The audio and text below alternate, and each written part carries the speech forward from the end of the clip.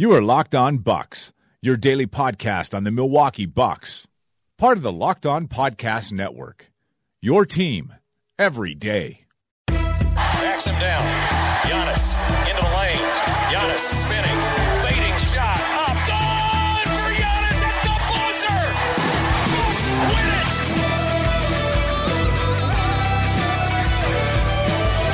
We may be young, but we believe on the future. Bucks win it. We may be young, but we believe on the future.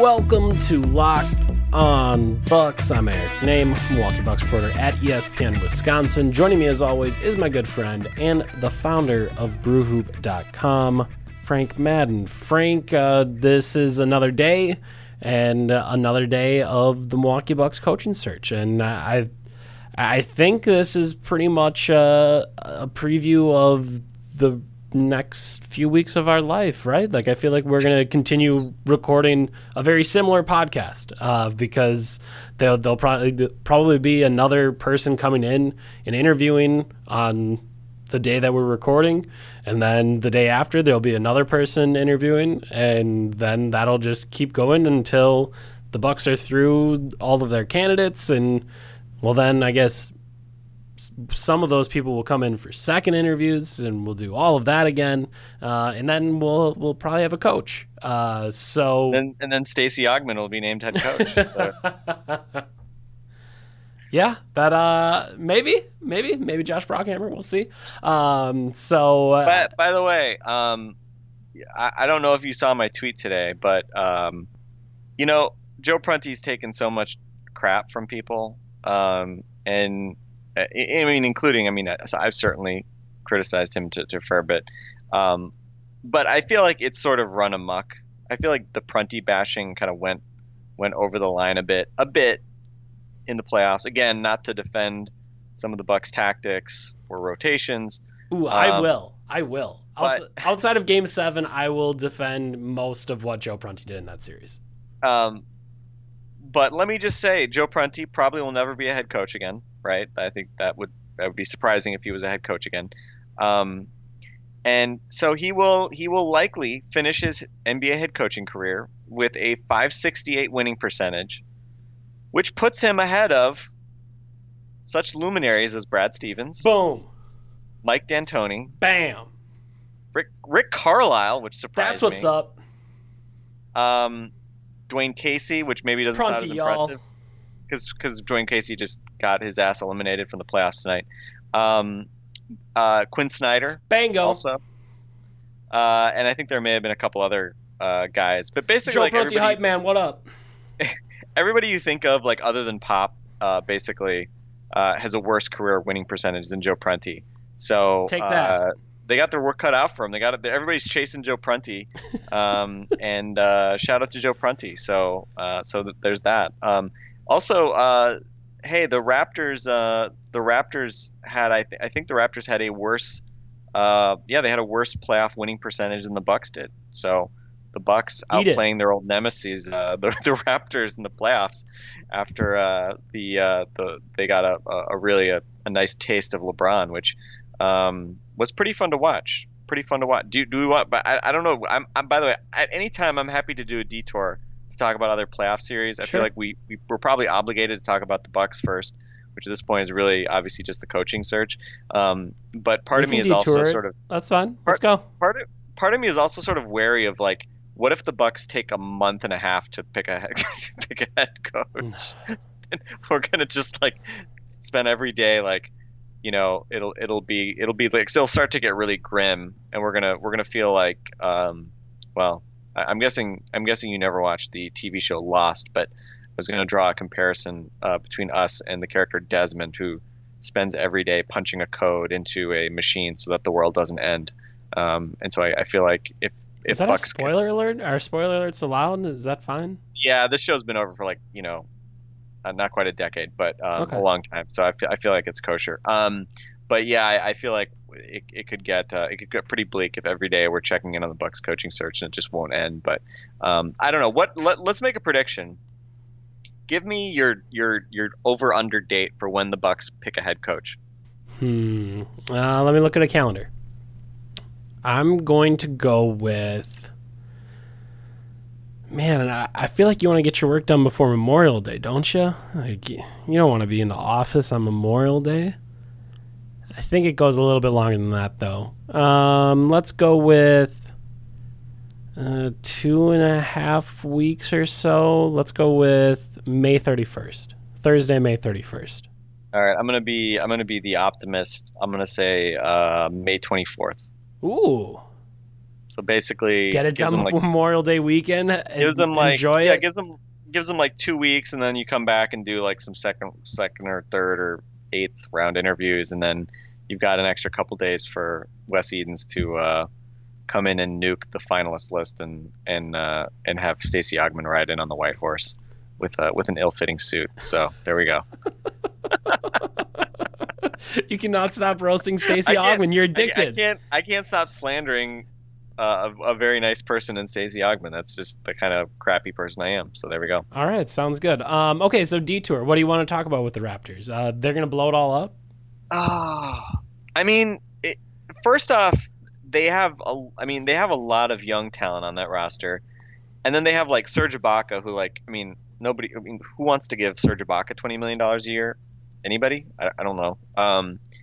And so I think the interesting thing is like, what do you do with really the question for me is what do you do with Dwayne Casey, Kyle Lowry, and DeMar DeRozan? And Lowry actually, I was looking at his numbers. I just assumed that he was bad this playoff series, but I wasn't paying attention. He actually shot the ball extremely well in this year's playoffs, and he actually, granted, I think he missed part of last year's playoffs after the first round, but he had like a 59% true shooting last year as well. So Lowry isn't. I think generally like our view has always been that Lowry was, like not really the problem there, and DeRozan, as much as he made some improvements, he basically shot a Giannis percentage from three this year. I think that was overblown. And getting ejected from the fourth game in a sweep in the second round for DeRozan after being benched last game. He is clearly the GOAT of in a bad way. LeBron being the GOAT, all caps,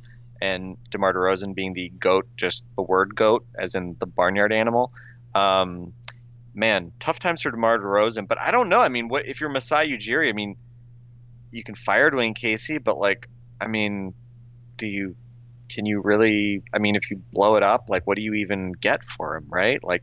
Lowry, who I like, he's going to make $31 and $33 million the next 2 years. Yep. You're not going to get a load of first round picks. So I think to me it's just a question of, do you say screw it and punt punt DeRozan into the ocean, or I don't know, if the Lakers strike out, do they want DeMar DeRozan? I don't know. I don't even know if, I wouldn't want DeMar DeRozan if I'm the Lakers. One. He's a really tough one. So I don't know. I feel like they just kind of probably run it back. They just won 59 goddamn games, on some level, and they have a bunch of young guys. I feel like, I don't know. I feel like they don't really have a lot of reasonable options. So I feel like you just run it back and just, I don't know, just grin and, take it. I think the tough thing for them is LeBron holds all the cards this summer, right? Yeah. Good. If the Lakers want LeBron, which I assume they do, because everyone would, well, you're not going to prioritize helping the Raptors blow it up for DeMar DeRozan early in the summer. You're going to wait until you find out what LeBron does. And LeBron could wait until August. He can do whatever he wants.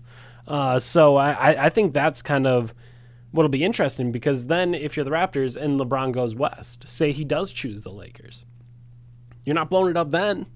LeBron's been the guy that has been embarrassing you out of the playoffs for all these years. LeBron's been your roadblock. It's gone.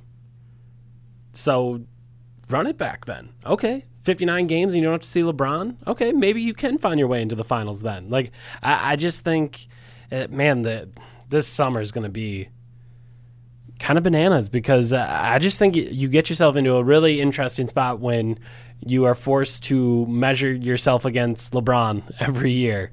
In the West, I think maybe you don't feel quite as bad about it with the Warriors just because they're so incredibly unfair. But at the same time, I guess some West teams do blow it up as well. And with this Raptors team is interesting just because the summer that they were kind of getting ready to blow it up, everything fell into place. Like they stumbled into, I think that was the year they stumbled into like a 50-win team. And then it was like, okay, well, this is us now. And they've ran it back and they've played well for the last half a decade or so now at this point, almost 5 years. So they've just kind of found something and stumbled into it. But then on top of that, though, there's some ugly contracts on the bottom of that roster. I mean, I think about that Norm Powell contract. Like, yeah, that's not a great one.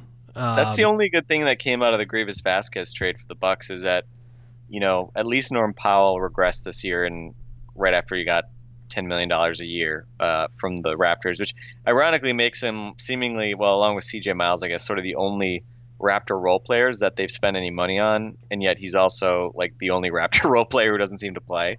Yeah. So anyway, score one for Schadenfreude there with Norm Powell. Let's not talk about OG Anunoby and the fact that looks like a pretty damn solid NBA player that the Bucks, that was taken with the Bucks pick they gave up in the Vasquez trade. But anyway, yeah, it's just a weird tough spot. But again, I think they're just too good to like blow up. And again, I mean, Lowry and DeRozan are not getting younger, but everybody else on that roster, well, Serge is obviously not either, but obviously a lot of other guys are. And so, interesting to see what, as maybe one or two of those other guys sort of makes maybe another major step forward, then maybe they become a bit more interesting. So I don't know. Yeah, I mean, but I agree. I think the point about waiting for LeBron kind of makes sense. But by the same token, I mean, they haven't even been close. Nope. Not once. I mean, this, again, this was maybe, I hesitate to say peak LeBron, because I think like 11, 12 LeBron, I think was probably peak LeBron. There's like 8 peak LeBrons. Yeah. But I mean, this is a peak LeBron, and, it just kind of goes to show if he can elevate, when you get all these random dudes around him and they start making some threes and playing with better energy, and obviously Toronto, I mean, their defense, this is a team that played defense for a long stretch of the season, but yep. I think, it kind of, I want to say after the All-Star break, don't quote me on this, but I think after the All-Star break, it started to come apart a bit defensively for them, and certainly, yeah, that definitely carried over here to this playoff series against the Cavs. And again, the Cavs have firepower, but also interesting. I mean, it was funny to watch garbage time of this game, and the guys that were kind of some of the big names at the trade deadline. I mean, the guys winning these games for the Cavs have not been the guys that they made all these moves for, right? I mean, Kyle Korver, finally, eventually Kevin Love kind of figuring some things out the last couple of games. George Hill-Hazard did actually make a nice impact tonight, so he was one of those guys. But Larry Nance was basically a garbage time dunk machine tonight, but he's kind of been out of the rotation. I mean, Tristan Thompson even found his way back. They leaned back into like their old identity. Yeah, it was like, all and right. JR was great tonight. So it really interesting how for all the the motion. I'll use another German phrase, the Sturm and Drang of basically all the not essentially fire and fury, not direct translation there. But yeah, for all the commotion at the trade deadline, it's kind of funny that it was basically LeBron and sort of the OG Cavs that got it done. And man, I mean, with the weirdness going on in that Philly-Boston series, I mean, are you going to bet against LeBron to go to the finals again? Be pretty tough. Yeah, and now he's going to get some rest too. So. And that was and I mean that was like one of the first things he said after the game was, "Oh yeah, I'm gonna get my rest now." And it's all coming up LeBron, and mainly because LeBron is LeBron and just put on a show this series. So yeah, I mean I just think, and the Raptors are another interesting part of the conversation about like what is the goal of having an NBA team, and I think most people answered that by saying championships, right? Like that's what it's all about. But is there something to be said about winning 50 games 5 years in a row, being a competent franchise for a decade? Like, is there something to be gained by holding this out for a couple more years and then getting to that, like where you are competent for a decade and putting together a bunch of good teams that were memorable? And I don't know, like I just think I know we obviously follow some of the Raptors folks from last year and kind of like talking through them with this playoff series last year. And, you just think about that team, like a 59-win team. And I know a lot of the talk tonight from them was like, you do have to kind of remember that, it sucks seeing LeBron do this to their team every year, but also this was a really awesome year for them. It was great. There was a lot of moments that all of them loved, and I would assume you will remember. And I don't know, maybe sometimes it is hard to taint it with, well, it wasn't a ring. Like, yeah, it wasn't, but only one team wins every year. So you do have to take some joy out of winning basketball games in other spots and not blow it up. So I don't know. It's going to be interesting for them because they keep running into the same roadblock, and it doesn't go any different any of the times that they do it. So we'll see what they do. All right, back to the Bucks. What they were up to. Wait, can we just say one more thing? I haven't really been watching the Warriors Pelicans series, but as a few of you may know, I think Eric, I've shared this with you at some point privately. I don't know if I've ever shared this on the pod, but my wife is from Houston, is a Rockets fan, and very interesting. Houston losing game 2. Everybody's sort of looking for signs of Houston maybe bobbling. Will the sort of D'Antoni / Harden / Chris Paul playoff hoodoo strike again? And man, I watched all of the Friday night just manhandling where they won by 30. I don't know if they actually. I think they won by like 21 or something. But they were winning by 38 at one point in the third quarter in Utah, which was. I mean, the crowd was electric, and the Rockets just came out and just dominated from the start. Capella has been fantastic, and I mean, looking at again, Harden hasn't been like 45-point every night Harden, but just gets it done. Paul just kills his mid-range game. It's funny that you talk about his mid-range game clashing with sort of the Morey ball style, but it's been such a useful release valve against the Rudy Gobert pick and roll, where clearly Gobert, is not comfortable having to defend Chris Paul one-on-one. And yep. Man, just been really impressed. I mean, Utah has impressed me as well. I think, when for a team like the Bucks that obviously is not anywhere close to like the, Warrior Rockets level, to see what teams like New Orleans, what teams like Utah, I mean, even Boston and Philly, right? What those teams have done sort of late in the season and into the playoffs and winning series. I think you have to look at that, and if you're the Bucks, say like, well, why can't we do something like that? Why are all the good times, only for those teams, which talent wise are not like light years ahead of the Bucks, or maybe at all ahead of the Bucks. But man, Houston just knows what they are, and everybody knows what they're supposed to do. There's no doubt what role everybody's playing. And I mean, the way they come together defensively and offensively has just been so impressive. I mean, this was the 6th ranked defense in the league this year, which again, probably not a lot of people expected when Mike D'Antoni was hired, but the switchability of Tucker, Baumute, and Capella is just such a crazy weapon to have in a playoff series. And Capella has just been so fun to watch. Last night at the end of the game, when he just kept blocking shots to kind of, when the game was, at that point kind of out of reach, and the Jazz kept driving and just kept getting swatted by Capella. It was just a lot of fun. And certainly, again, like, I feel like all the Utah people on my timeline on Twitter have been continuously trying to sort of discredit Capella because he plays with Paul and Harden. But, hey, I know that they're salty because, Utah fans all want, like, Gobert to get more respect and all that. And Gobert's great. But man, Capella, whatever you want to attribute it to, yes, he fits great with those guys, but he's just a damn good basketball player. I mean, especially defensively, what he's been able to do, just really impressive on both ends.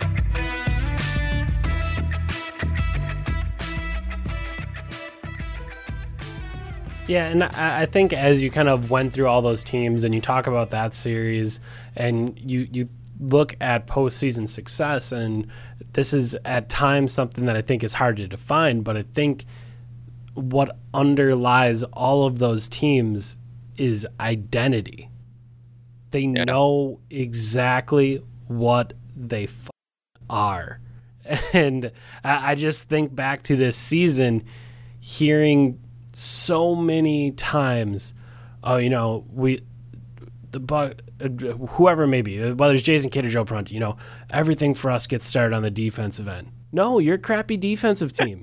You've been terrible there this entire year, and yet that was what their identity was. And if your identity is placed in something that you are very clearly not, everything just goes to shit when one little thing goes wrong. Like if all of a sudden they are not going to be able to get a few stops, then all of a sudden the offense isn't flowing in the same way. And there's only been so many times where the defense was actually going. And when you saw them in the playoffs in games 3 through 6, largely, they were playing good defense because they had a defensive scheme that made sense and they were executing it. And then that flowed into the offense. And all of a sudden they won 3 out of 4 games and were able to score successfully against the best defensive team in the league. And they were able to hold down the Celtics, who, again, didn't have a ton of offensive options, but, they were able to limit all those things. And everything made sense because they knew who they were and they knew how they were playing the game. And I just think that's so prevalent across any of these teams. When you watch any of these teams that are having success, they know what they are and they know the things that they need to execute and the things that they can execute. More importantly to me is the things that they can execute, they do execute. And to me, that vision for the Bucks has just been off for the last probably 3 years. Like they just don't, they weren't playing basketball that made sense for them. And again, we're about to talk about something with this, and it was a question you brought up last night, but if you're not good on defense, you're not a defensive team. So does that mean you have to lean into being an offensive team? Not necessarily, but it would probably help. You should probably find ways to find even more success offensively because you can't get the job done defensively. Or you should change things defensively so you can execute defensively, even if you're not causing lots of turnovers, even if things aren't the best they could absolutely be. But as long as they're good, then the offense makes more sense. You just need to have a comprehensive vision that makes sense, and that's been lacking in Milwaukee for 3 years. And when you watch this playoffs, those are the teams that have success. The teams that know what they are the teams that have success in the playoffs.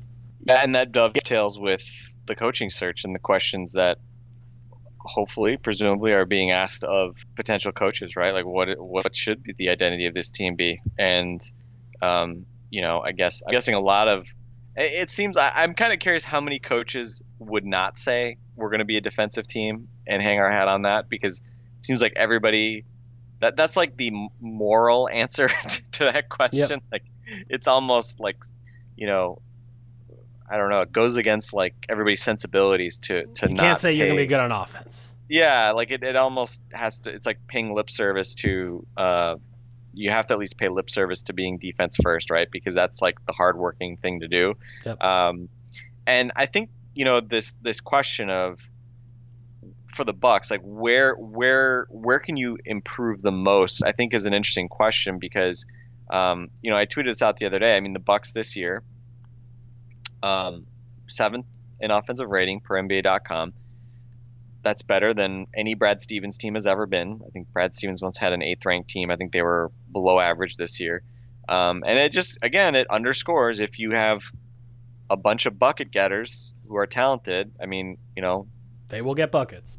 Giannis is a 60% true shooting guy. Middleton, I think this year was close to 58%. Bledsoe, I think, was 58%. I mean, again, like we can complain about these guys to varying extents and how they complement one another, whatever. But ultimately, your top 3 usage guys go out and score at really efficient rates. And, as much as the other guys on this team have struggled to varying points, that you're going to score a lot of points if you have guys who go out and get buckets. And most teams obviously don't have that. And so, again, offense is an area where, if you've got talent, you're probably not going to be bad. Your players tend to figure out offense in ways that I don't think they figure out defense. And so it's interesting, again, the Bucks this year, 7th in offense. And I thought of this question as I was listening to you and Eric talk on the coaches pod, and Eric made a comment about feeling like he felt like, and again, I don't know the exact quote, but it was something effective, like basically feeling like there was more sort of upside in getting kind of a more offensive coach. And, I was looking at it and just sort of, I don't know. First off, I reject the idea of just like, go out and find, a stopgap for your offense or your defense. And again, this part of this weighs on me is the D'Antoni experience. The Rockets could have said, let's go get a defensive coach to try to just plug that gap. But instead they said, let's go get an offensive coach who like absolutely can just supercharge our best player and maximize him and maximize everything around him. And obviously it's worked to tremendous effect. And they've actually started to play defense as well. And I think for the Bucks, you look at them again, they're last year about 108 points per 100 per NBA.com. Warriors and Rockets were a little over 112 each. Raptors and Wolves actually right around 111. So I think those are kind of the bogeys there, right? Like there's maybe like 3 points per 100 that you can say, well, why can't we be as good as the Wolves and Raptors, right? I'm not going to say you're going to go out and be as good as the Rockets or Warriors, but why not? Why can't you be as good as the Wolves and Raptors? The Wolves don't shoot threes. The Wolves, have Wiggins inefficiently chucking as much as anybody on that team. Why not, right? So there's maybe like 3 points of upside in offense versus defense, where obviously there's, I think, a lot more, no shock here. I think there's probably a lot more kind of upside to be had. And if you look at the Bucks defense, they ultimately finish, 17th, a little over 107 points per 100. And, if you'd say, well, what's a reasonable bar? Toronto was 5th. They were 103.4. But then things get kind of spread out a little bit. Spurs were 4th at 102.4. So let's say you get greedy and say, well, why can't we be the Spurs? Okay. And I realize that's, maybe being a bit of a stretch, but hey, you're interviewing all of the Spurs assistant coaches and everybody who works for them. You might as well say, why can't we be you? So if you do that, you say, well, that's 4.7 points per 100 of upside. So a bit more, but it's not a crazy amount, not to the extent where you'd say, well, the Bucks are the worst defensive team in the league and the best offense, and there's only upside on defense and none on offense, right? Obviously, that's not the case, even though the Bucks were notably better offensively than defensively. But I think it is a very interesting question, and again, I think the best coach, if you're trying to go find the best coach and you think that you hire one of the best coaches, then I don't think you can afford to think like, oh, we're hiring an offensive guy or something like that. Correct. I think, I think Stevens, Quinn Snyder, Spoelstra, again, like a lot of those guys in a lot of ways, like you look at what they've done with their teams and they've been, especially in recent years, they've been more successful defensively, but that's really more a function of the fact that they haven't had superstar talent rather than they're not good offensive coaches, in my mind at least. And so I think, again, that sort of underscores good coaches when they don't have superstars, they figure out ways to make it work defensively and get by offensively. But again, I think if you give Spoelstra, I don't have the numbers in front of me, but the Miami Heat under Spoelstra with LeBron and D Wade had were they good? No, no, they did everything well. And so again, I think that's again not saying this is like a very prescriptive thing for the Bucks, but I think it's just an important thing to not look through that lens too narrowly as you think through this coaching stuff. You want the coach to fix the defense, but you also want that coach to bring in better, newer, more interesting ideas offensively, because there's clearly room to improve there as well. So I don't know. What say you, Eric? I just droned on for a while as I usually do. No, I think what's interesting is, I think at the core of the idea is, and again, we'd have to, it's almost impossible to test this hypothesis, but there is, I think, to me at least, some belief deep inside me that in the NBA, a great coach can exert more control over a defense than it can an offense. Like, you can really find a way to become an elite defense if you coach your guys up right, if you have them in a smart scheme, if you make sure that they're executing all of their assignments. Like, you can create an elite defense, I think. And when you look at some of the defenses that have had those guys that you've talked about, or from those coaches that you've talked about, like, they've created pretty damn good defenses, and there hasn't been a freak show in the middle of it kind of taking care of it. Like, obviously in Utah they have Rudy Gobert doing that, but like, there's been plenty of times where like a LeBron-led defense hasn't been great, and you'd think, you have this incredible tool, like that should be the case, and it's really more about kind of what that coach can do and what they can get to execute there. And I just think to get to that upper echelon of offense, you need that star player. And even like you said, so for defense, say the Spurs are your goal, they played without Kawhi Leonard for almost this entire season. Who's the Spurs' best defensive player? Danny Green? DeJounte Murray's good, Danny Green, but yeah, there's nobody central defensive force. There's no Giannis on that roster. There's an 80-year-old Pau Gasol. There's an 80-year-old Tony Parker. LaMarcus Aldridge's on the squad. Like, those are guys that are bad defensive players, and somehow they were the fourth most efficient defense, or they held teams to the fourth least efficient offense. But like, that's just to me, again, that speaks to what a coach can do defensively. I just don't think you can't get to that upper echelon offensively without a great creator or multiple very good creators. And I just think you need that. You need those hyper efficient weapons that can kind of take control. And just looking at, I mean, even to get down to the Bucks at 7th at 107.8, Golden State Warriors, their entire roster, Rockets, Harden, and then all of the shooters, Raptors, Lowry and DeRozan, Timberwolves, Jimmy Butler, Karl Anthony Towns, Cleveland, LeBron, Denver, Jokic, and a bunch of shooters. And then the Bucks, like you already listed off, all those guys. Like, no matter how good you scheme it up, if you don't have those guys that can go out there and do something offensively, it's going to be difficult. And I think that's why I understand why people are down on the Bucks and feel hopeless with the Bucks. Like, I totally get it. I've covered the team now for 4 years. I've lived in Wisconsin almost the entirety of my life. So I get it. Like, I understand thinking the Bucks could screw this up, but I watched a lot of Bucks games last year, and as I've said on this podcast before, I think they had a bottom 5 schemed offense and a bottom 5 schemed defense. And if you wanted to make an argument for both of them being even closer to the bottom, I think I'd probably allow you to make it. Like, there's a ton of upside on both sides of the ball for this team just by simply not running actively bad schemes. Like, I just think, to think of this team as a team that can win 50 games next season, like, that doesn't seem crazy to me. That seems reasonable to me. That this is a team that should win 50 games, and they should have won 50 games this year, but they were schemed so poorly that they couldn't do it.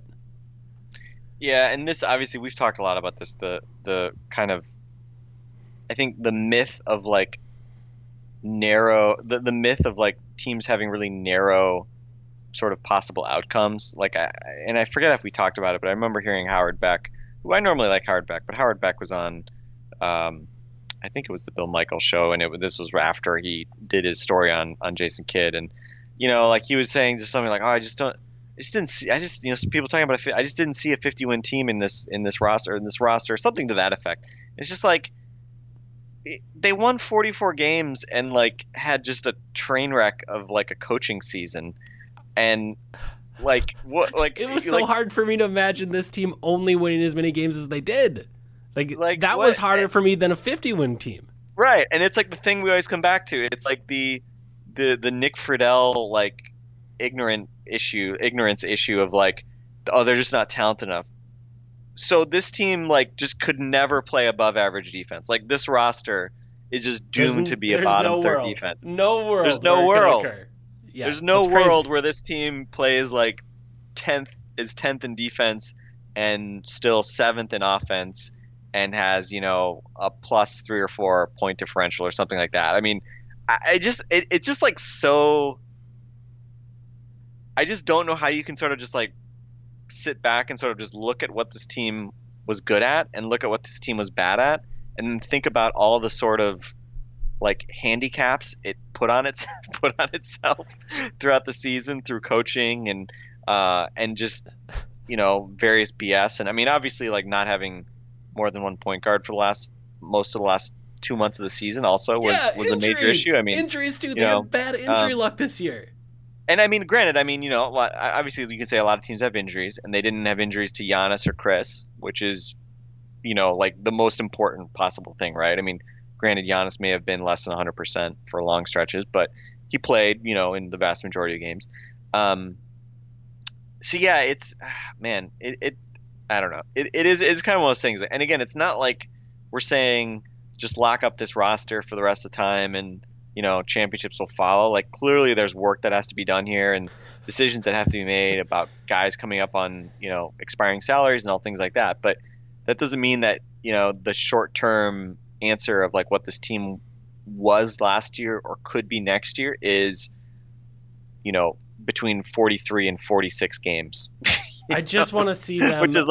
which is like what, like, okay, like, you know, Indiana, what did we think Indiana was and what did Indiana end up being? And do we really think Indiana is suddenly like, you know, that much clearly better of a team that, you know, oh, like, I don't know. It's just annoying. I just think that I think people underestimate, and I don't even think coaching necessarily makes, I don't think you know, like an average coach to what the Bucks had, like, I'm not saying that swings the team like 10 games or something like that, but I just think people underestimate sort of like how much swing there can be between good outcomes and bad outcomes for teams, and when teams sort of figure stuff out, when teams just never figure stuff out.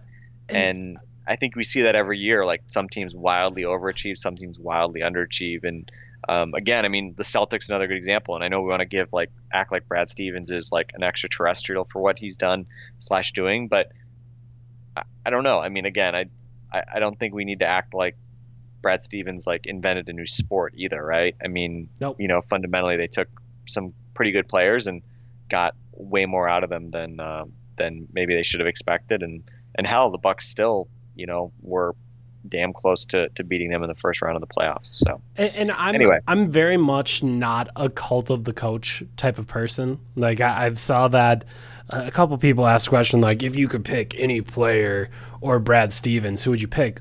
Yeah, that was stupid. Any player. If you could pick Giannis or Brad Stevens, Giannis. Like, what are we talking about? Like, this is just a silly thing to bring up. So I'm not a cult of the coach guy. And I think once you get to, like, again, we talk about the coaching blob and then the good coaches, right? Do I need to put a trademark on that for Steve Von Horn? I think if so, I do, yeah.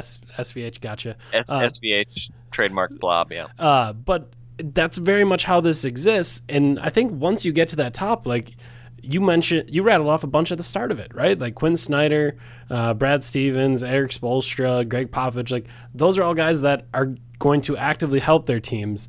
And then I think there's a spot in the blob where there's a do no harm kind of area. And then there's a spot where I think the Bucks have been, certainly for this entire season, and maybe for parts of the two seasons previous, where they were actively being hurt by bad schemes. Like, I just want to feel like this team isn't being hurt by their coach. They don't even necessarily need to be helped by their coach. Like, I just want to feel like they're not hurt. And that's what it felt like for the last couple seasons. Like, I felt as helpless watching this team as I assume Thon Maker felt as he was asked to show and recover. Like, this isn't going to work, coach. I'm in the middle. The ball's going to go over my head or someone's going to shoot a three. This is doing nothing. I'm just standing here and I can't do anything to get out of it. It doesn't matter how high I jump. It doesn't matter how fast I recover. It doesn't matter how quickly I try to close out that shooter. I'm not going to get there. I'm just in the middle and I can't do anything. And I felt like more often than not this season, that's what this Bucks team, both offensively and defensively, went to. So, to go back to how this originally got brought up, I understand where Eric's coming from and saying, man, this team offensively could be awesome if they figured out how to use Giannis the right way. If they figured out how to put together a cohesive system around him in the way that Mike D'Antoni found a way to do that with James Harden. They could be awesome offensively. And then I also understand your point defensively. Just be respectable defensively. And there's a big gap there. And again, I don't know. I think, like you said, you'd feel bad if you only got an offensive or defensive coach. You just want to get a good coach that can hopefully bring the level of both of those up. And in doing so, you get an incremental gain and you get to be a better basketball team. So I don't know. It'll be interesting to watch.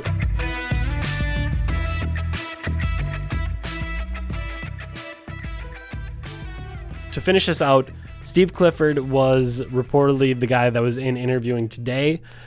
Steve Clifford is someone who, I gotta say, I'm interested by how much people seem to gravitate towards Budenholzer and how little they gravitate to Steve Clifford. And I get it because Budenholzer has the 60-win season, and he's found ways to kind of win games, but man, when I pull up Charlotte in their last 5 years on cleaning the glass, there's blue in some spots where I don't mind seeing some blue, if that makes any sense. The Bucks have not had any idea how to rebound defensively for the last however many years. Steve Clifford, decade? Yeah, 15 years. Yeah, Steve Clifford teams, they do that just fine. That's blue. First, third, second. And again, you get a bump from Dwight Howard. I understand that. But that's 1 year. That's 1 year. And the other years, they were great at it. And then defensively, also, again, free throw rate. First, fourth, eighth, third under Steve Clifford. I've seen the Bucks fall a lot. I did not enjoy that. He does the opposite of that defensively. And then I go to the other side of the ball, and we're talking about do no harm. Turnover rate under Steve Clifford. First, third. That seems pretty cool. Those seem like good things that if I'm thinking about how to get the most out of this Bucks team, yeah, don't turn the ball over. Take care of the ball. And then also free throw rate. 14th, 15th, 8th, 6th, 2nd. Getting to the free throw line. That seems like a good thing for Giannis. And through there was some years in the top 10 defensively. There were some years in the top 10 offensively. I just feel like when I look at that chart, there's blue there. I like seeing blue on the, and again, if you don't understand what I'm saying, cleaning the glass, if it's a blue number, that means you're near the top of the league. If it's a red number, that means you're near the bottom of or you're near the, flip them, reverse them. First, the blue is good, the red is bad, and I'm seeing there's a mixture. Don't get me wrong. They don't force a lot of turnovers defensively, and their offensive rebound rate isn't great, and there were times where the offense wasn't great and the defense was so. But overall, that to me paints a picture of a pretty damn good coach. And I know the wins weren't necessarily there, but when you think about that Charlotte team, do you feel like the wins should have been there? I don't know. So I don't know. Where are you at on Steve Clifford? Because I feel like there's a much more negative perception of him than maybe I would have expected. Yeah, I mean, I think the problem with Charlotte is there was never sort of the hang your hat on that season. That was the season that the Hornets were awesome. Did the Hornets ever make it out of the first round with him? I don't think so. Yeah. I mean, that's obviously For sure. a red flag. Like the fact that they've never. I mean, I'm just looking up his name. So his best season was 48, and they looks like they had 1 year where. Oh no, I'm sorry. They won 3 games in the playoffs in 5 years. Yep. So I think that's why people aren't that excited about Steve Clifford. They had the 1 year where they won 48 games. But also, last 2 like, seasons, he didn't have his 36. team. They had a lot of injuries. He didn't have They had a teams lot of as good injuries. as the Hawks. There wasn't as much No. talent there. Like, not even close. Like that No, 60-win probably Hawks not. team. Like, no. No, but I mean, again, like, that the Hawks made it to the second round of the playoffs, I think, or past the first round, I think a couple times. Is that right? And ultimately it's just like, all right, well, you were, had 2 winning seasons out of 5 with Charlotte, and weren't great teams, but he did pretty okay with what he had. But I think it was also just, I mean, they didn't get better, like it seemed like whatever, and not that people didn't like him, but it just seemed like whatever message he had, whatever schemes he had, like they worked not as well at the end as they did at the beginning, right? And I think part of that is also just the nature of the league changing. His defense emphasized taking away shots at the rim, I think, and they were generally good, very good, top 10 in terms of frequency of shots at the rim, but they got crushed the last couple of years by number of 3-point attempts, and overall they were in the bottom third in 3-pointers allowed the last 3 years, or at least in terms of proportion of threes allowed. They were, and again, 3-point opponent percentage can be deceiving, and can be pretty random. They were bad in that department the last couple of years, so that might be a little bit of bad luck. But again, I don't know. Clifford was a guy who, again, he's from the Van Gundy School of Defense, and kind of like Stan, who got released today. Stan, I think the Pistons were 10th in defense this year, but they also didn't have a ton of talent, but couldn't also coax sort of like elite defense out of that roster. And in Charlotte, I mean, they not only were not elite, I mean, they were a little below average the last 2 years in terms of defense. So ironically, they ended up being above average offensively the last 3 years, and the last 2 years were below average defensively. So I don't know. Again, it's like, does Steve Clifford have a formula for winning defensively in the NBA at this point? The last couple of years, it hasn't been the case. And again, like, I think his X's and O's are pretty strong. I mean, I think our friend Dean Money had actually said that I want to say, I think he said that he thought Clifford might be the best X's and O's guy in the league, which again, I don't know enough about Steve Clifford to make that kind of statement. I think that probably would be, somewhat controversial given just a lot of the other guys that are out there, like Brad Stevens first and foremost. But something's not translating, obviously, and again, I think ultimately it's kind of tough, and especially as you mentioned the other day. I mean, he had to take time off this year because of basically not being healthy, and that's also obviously a concern with a coach. You want the guy to be able to figure out and live a balanced enough lifestyle that he doesn't have to miss games. But like when I look at Bud and I look at his defense and I look at the frequency, there's a lot of red at the 3-point line. Like, yeah, but they were good defenses though the last until this year, right? Like this year, obviously they were rebuilding, but previously, I mean, they were generally his defenses were better than Clifford's, right? Yeah. But I'm like, there was 3 top 10 years for Clifford's defenses. Yeah. And I would assume that's probably comparable to Bud's. Like, I don't know. Like, I just think there's a level of leeway given to Budenholzer that I don't know is given to Clifford. And again, maybe it's earned. Maybe you get a 60-win team and you find that year together and you deserve that. But I don't know that Clifford ever had an Al Horford. I don't know if he ever had a Paul Millsap. Like, I think I don't know. It's all just very interesting to me because I think we, as everyone kind of starts to talk about someone in this coaching kind of search, I think everyone just kind of gets like set in their ways. Like, Bud's good at this, and he's the safe option. And I don't know. Like, And ironically enough, as I'm looking on Clean the Glass, I'm seeing literal red flags because it's in red. But man, like just all the corner threes, like that to me is scary. And I understand that it ended up working out for them defensively a number of these years, but also it could go the other way. And I think fundamentally, I don't think Bud or Clifford.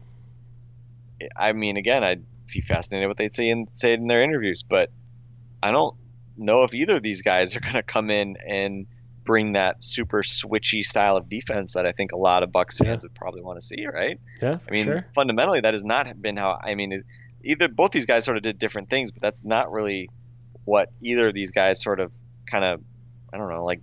And again, like it's not what they hang their hats on. With Horford and Millsap, they could have switched a lot more, but that's not like core to their kind of ethos, right? Like they're not doing what the Rockets do right now, where they're switching like 1 through 5 and that kind of stuff. And maybe they would do it differently if in Milwaukee, but we don't know that. And as you said, I mean, you know, Budenholzer, I mean, the last 3 years his offenses were bottom third. You know, Clifford had pretty good offenses actually. You know, does that mean Clifford's a much better offensive coach? I don't know. Yeah, absolutely. And I think Tom Ziller, I just can't keep that.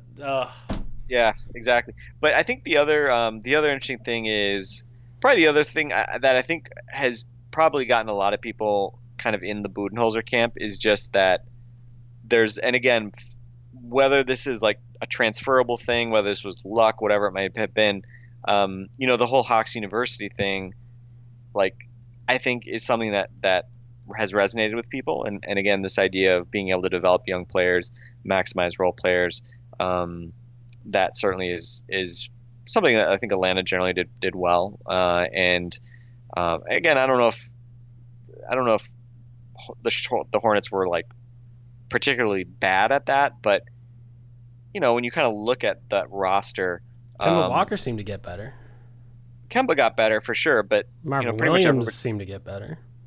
Yeah, I mean, certainly from a role player standpoint, Marvin probably found his best role, but I don't know, like who else got drafted who actually like really developed into like a good NBA player? Like Kaminsky's been okay. Malik Monk obviously kind of like, you know, as a rookie, super young, but I think, you know, nobody's like thrilled with the Malik Monk pick right now. He did have some moments at the end of the season.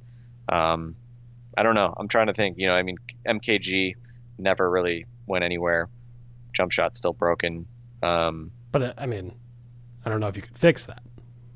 Well, but they didn't. So, I mean, he was a number 2 overall pick, and you know, he's pretty much not developed at all over the last 3 or 4 years. So I would feel uncomfortable blaming anyone for MKG not developing a jump shot.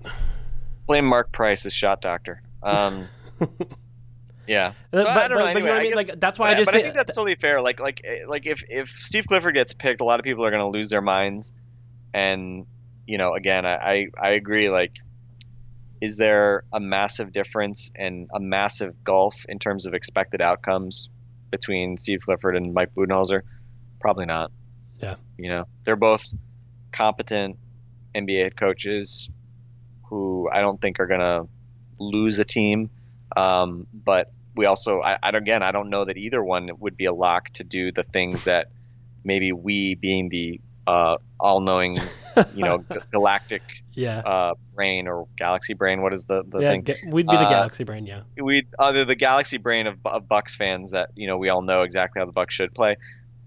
I don't know if that those guys or anybody else is going to come in and do exactly what we want, but yeah, we'll see.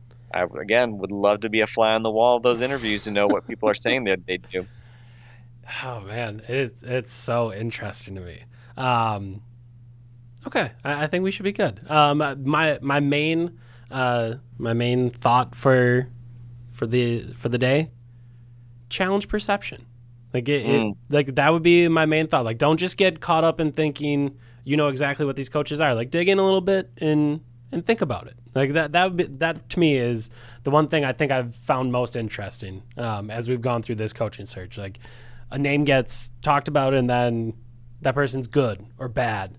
And kind of Eric and our goal in doing the coaching pod was to think more about these people, to do more research. And I think that would be helpful even with the coaches that we believe we know, the guys that were former coaches. And again, who knows who the Bucks pick in the end, but I just feel like as we have these conversations, like think through all of that stuff, and I think it makes for better and more fun conversations. So that's what I'll leave you with for today.